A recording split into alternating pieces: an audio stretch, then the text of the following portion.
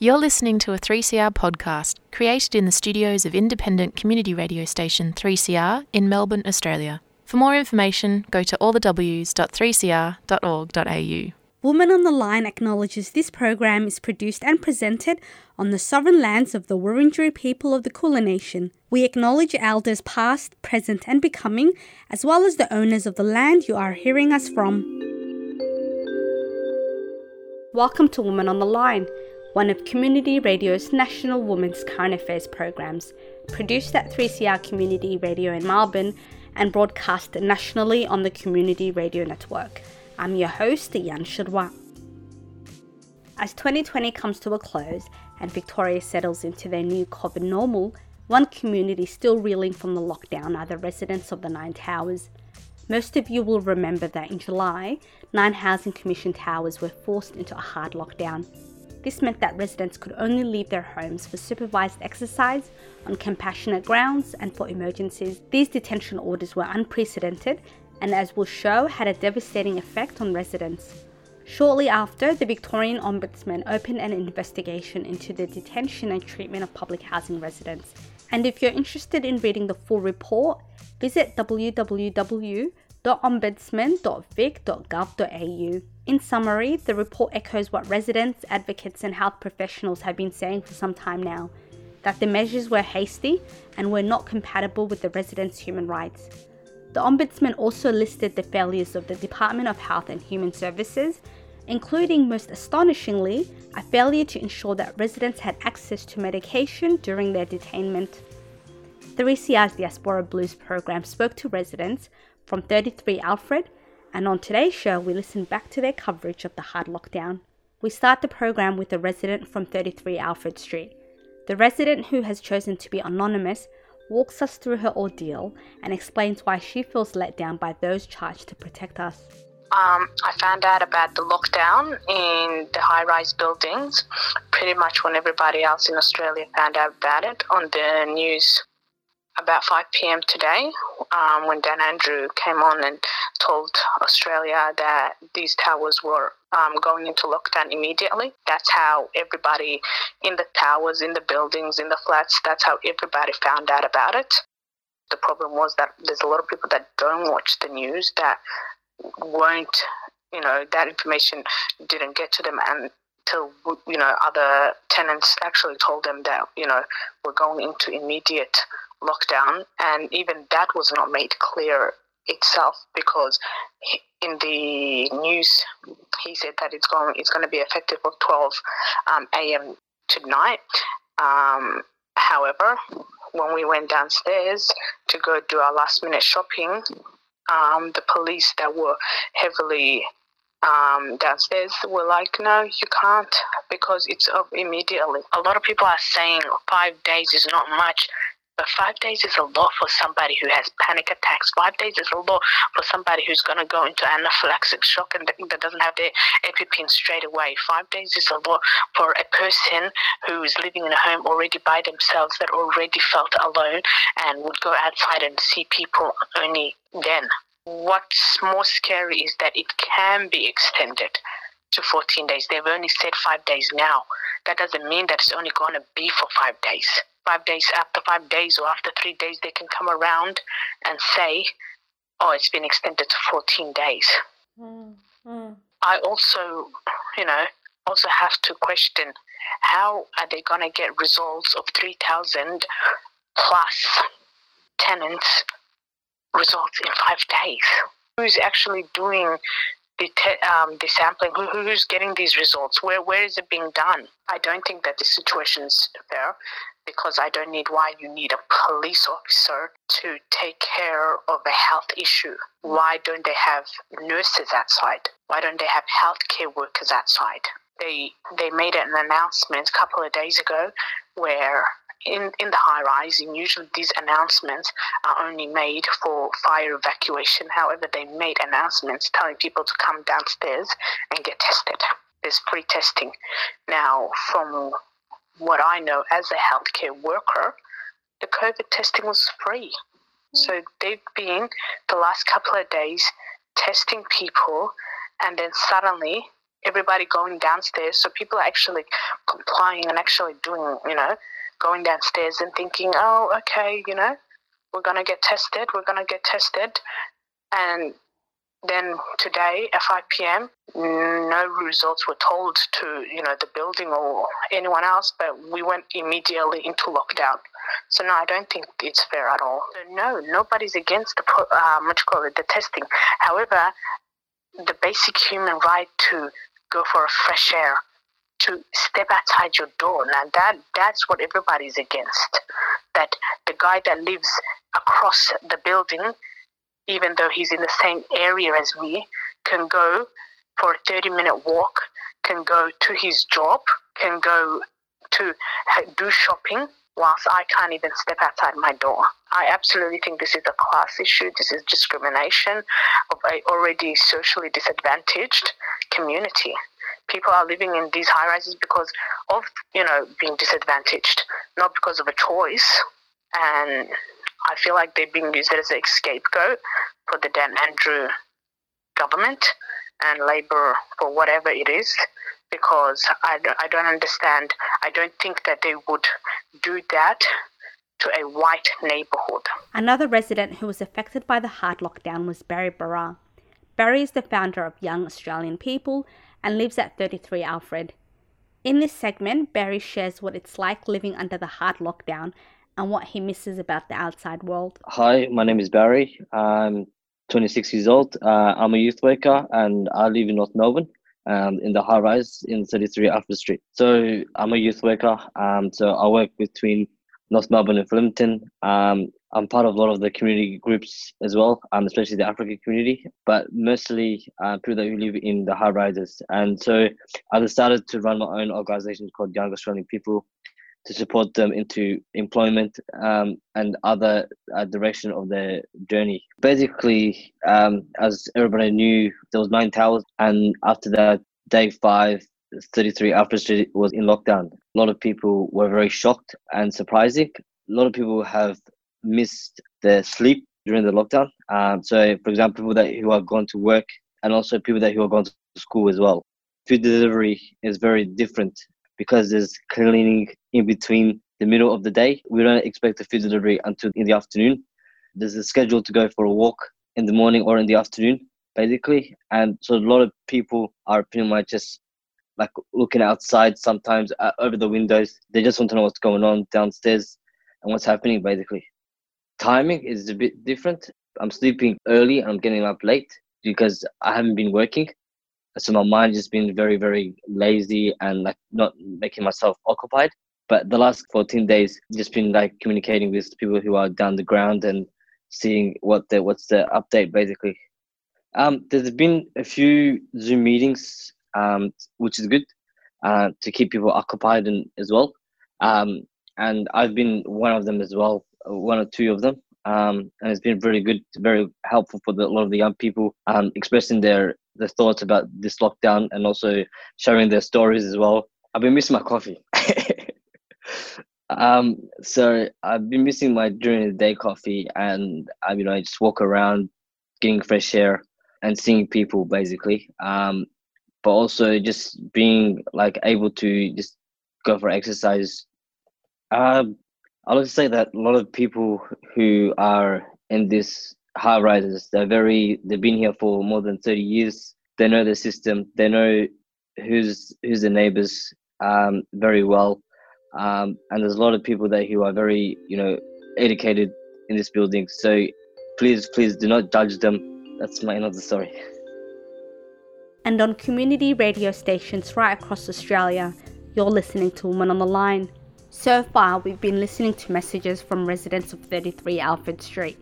These messages were recorded July of this year when the residents were forced into hard lockdown. Diaspora Blues also spoke to Dr. Zuleika Zavalis, an applied sociologist, and the founder of the blog, The Other Sociologist. Dr. Zuleika looks at moral panic and how this phenomena is playing in the midst of the COVID-19 pandemic. I am a sociologist.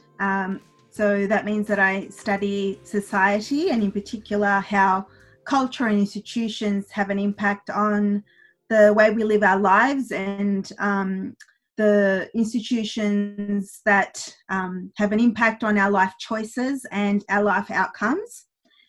So a lot of sociology is obviously research-based, that's done in universities, and a lot of that academic work is published in journals that are kind of locked under paywall, because obviously it's about generating the knowledge for our discipline. An applied sociologist, though, is somebody who moves away from universities. We work in other places. For example, we help to shape social policies. We evaluate government programs.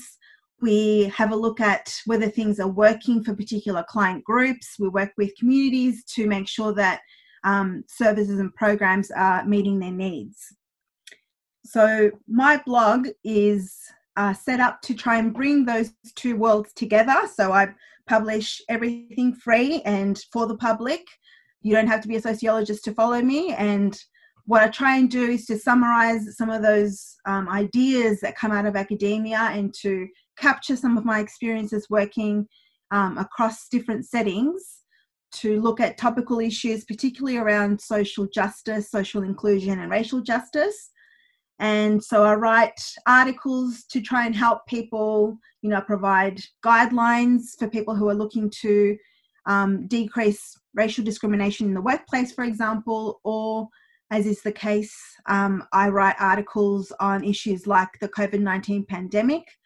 And one of my latest articles is around how we can use an understanding of race to contextualize the way in which the pandemic has been managed to date.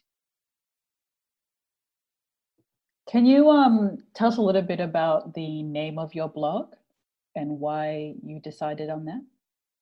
Sure. So my blog is called The Other Sociologist. So the concept of otherness is in the way in which many societies, especially societies that have been colonized, they tend to set things up in binaries. So the dominant group is everything about them is natural and normal and not questioned. And then there's the others, everybody who's not the same as the dominant group. And so otherness is a concept that describes how societies organize difference and how categories of difference reproduce inequality. So, for example, woman is the other of man. It's about us versus them. It's about, migrants being seen as the other to Anglo-Australians, for example. So my blog is about unpacking how social difference is organised and how that feeds into inequality at different points in time for different groups. In your article, you talk a lot around moral panic. Can you speak about that and what conditions create moral panic? So a moral panic is a situation where a particular group or a particular event might be seen as a threat to the existing social values and particularly the interests of elite members or dominant groups. It happens when there's a great period of stress or big social changes, which is like the pandemic at the moment. It gives rise to conditions where some groups become more demonized and stigmatized as being the cause of whatever it is that is stressing people out. So it's happened across history in lots of different ways. But some of the features of a moral panic is basically that there'll always be a folk devil. So there'll be a group that becomes blamed for all of society's ills. And in many cases, this is often racial minorities, and certainly with the pandemic, it's been minority groups. And some features of this is basically when you look at the 12 restricted postcodes in Victoria, they are highly multicultural areas. And while they did have concerning patterns of infection, the data that was being released by the Health Department of Victoria was actually showing that they only made up around 50%, together, the 12 suburbs made up around 50% of infections. So you could cut those, you could take probably any 12 different suburbs and probably still get some concerning patterns. But the focus of the primary lockdown was on those multicultural suburbs and widespread testing that included door knocking and police being involved, and then eventually military. So it was a highly over-policed response that wasn't done in the first wave, when the majority of the infections were coming from middle class and affluent people who were returning from overseas travel. So the moral panic it begins with people in authority basically feeding into the general populations, especially white people's fear that anybody who's different might be to blame for the spread of the pandemic, when in fact it is very clear that the problem is not race-based at all, and it is based around class and inequality. Of the infections of the second wave are in working class and precariously employed occupations. It's aged workers, it's people working in the healthcare system, it's people working in meat factories.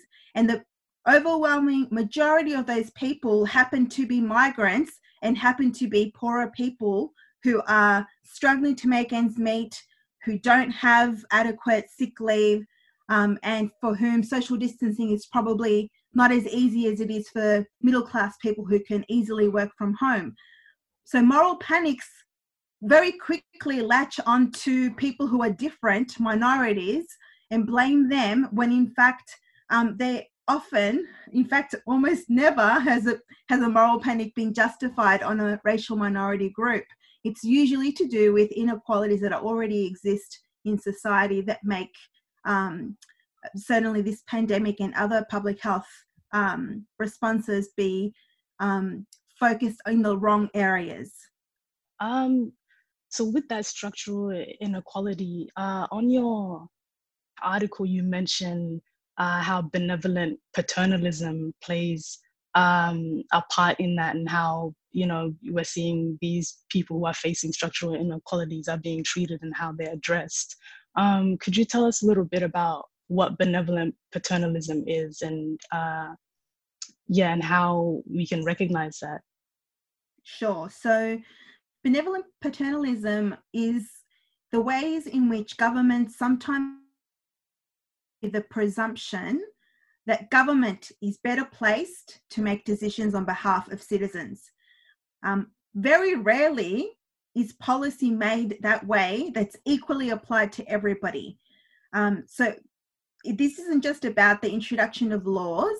This is about specific situations when governments will make particular rules or laws that take away the autonomy from particular minority groups to make their own informed choices, and often lead to a denial of civil rights. So an example of a good public health measure is social distancing. When social distancing, we know that it works, and when it's applied to everybody equally, so we're all being told the 4 things that we must do in order to stop the spread of infection. If that's applied to everyone equally, that's not an example of benevolent paternalism. That's just good evidence-based public health response. Benevolent paternalism is when a particular group is being treated differently than everybody else on the presumption that they can't do the right thing, they can't be trusted to do the right thing on their own. So you can actually hear it in a lot of the political speeches that are being given, especially in those daily press releases, where you have decision makers saying things like, when they justified the lockdown of the 9 towers, it was justified along these terms: we're protecting them. So the presumption is that these individuals, these people in the 9 towers who are racial minorities, that they have to be locked down by police, or otherwise they can't be trusted like the rest of Melbourne to follow the rules.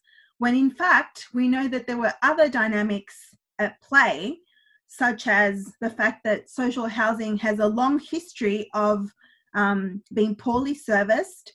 The government already knew that those facilities were inadequate, that it posed a public health interest, and instead of addressing those issues and planning together with the community, communicating and working collaboratively with the residents of the Nine Towers and the local grassroots, community groups that already service those individuals, back in March, when the overseas situation was escalating and it looked like we needed to go into lockdown. So rather than addressing that months ago, the government decided to make a sudden decision to put those residents into lockdown. They said it was for their own good, but in fact, it led to further inequalities and further denial of informed consent around testing. And it meant that those residents actually were not getting culturally adequate resources, food, that they were getting poor communication, when this could have been handled very differently. And in fact, it would have been handled very differently if those high-rise towers contained affluent, white, Anglo-Saxon Australians. With that, why would sort of racialized communities be reluctant to, also the people that we see in the Nine Towers are mostly people of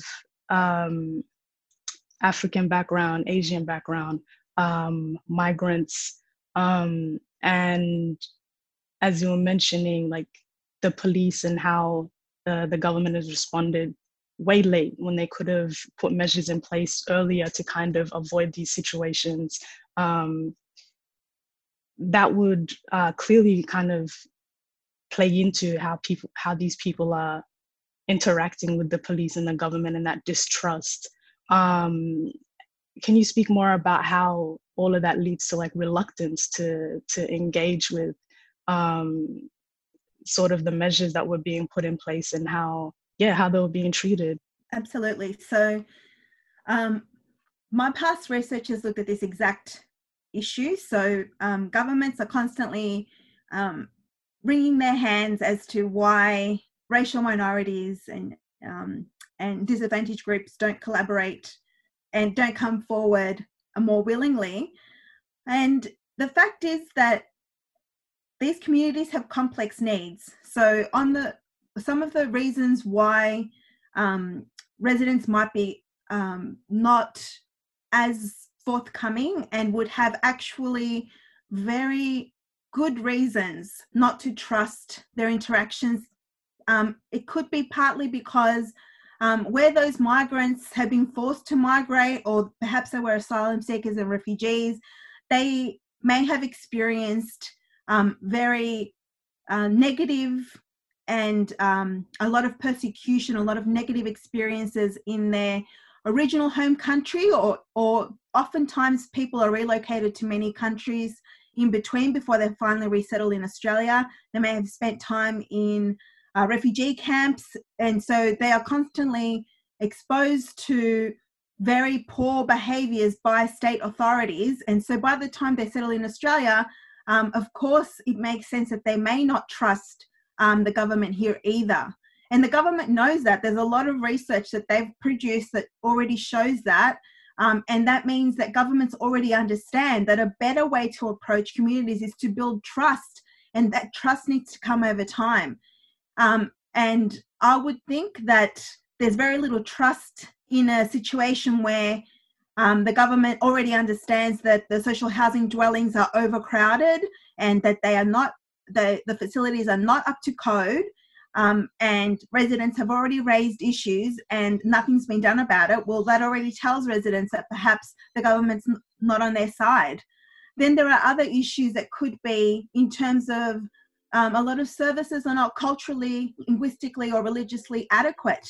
So a lot of the burden falls on community groups that are not-for-profit, and often it's just volunteer run, and that's what happened. So the state government made a decision to go into the Nine Towers without adequate planning. They obviously provided incorrect food. They didn't provide timely medications for people who have medical conditions. And instead of working together and adequately funding those community groups, it actually came down to them providing their own services. So this is something that's also come out in previous research that I've done in other parts of Australia. Minority groups end up having to fend for themselves. So they're inadequately funded. The services that are mainstream aren't fit for purpose. We hope you enjoyed that interview with Dr. Zuleika Zavalis. Her blog, Other Sociologists, looks at interesting concepts such as intersectionality, whiteness, heterosexism, and many more. So if you're interested, check out her blog at othersociologist.com. We'd like to thank Diaspora Blues for giving us permission to use their content. Diaspora Blues is on every Monday, 2:30 to 3 p.m. on 3CR Community Radio. We finished today's program with Thelma Plume and her gorgeous, gorgeous track, Homecoming. I'm Ayan Shirwa, and we hope to see you next week.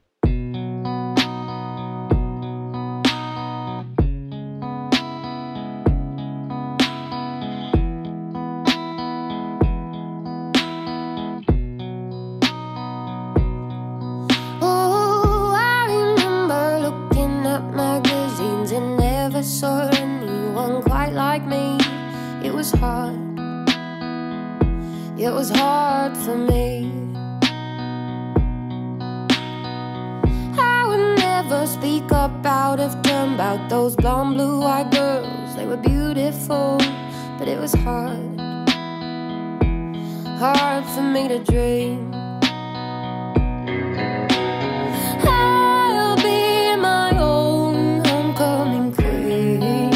As long as it feels good to me, I'll be the boss of this town. You'll be your own homecoming queen. Forget all the shit that you've seen. Put on my crown. When I was a teenager, awkward body hair, big derriere, it was harder, so much harder than it seemed.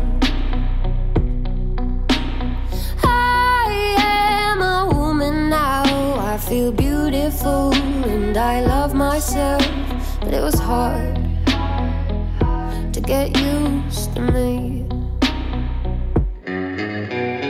I'll be my own homecoming queen.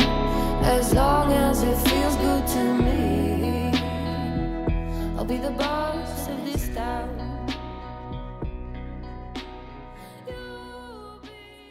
You've been listening to a 3CR podcast produced in the studios of independent community radio station 3CR in Melbourne, Australia.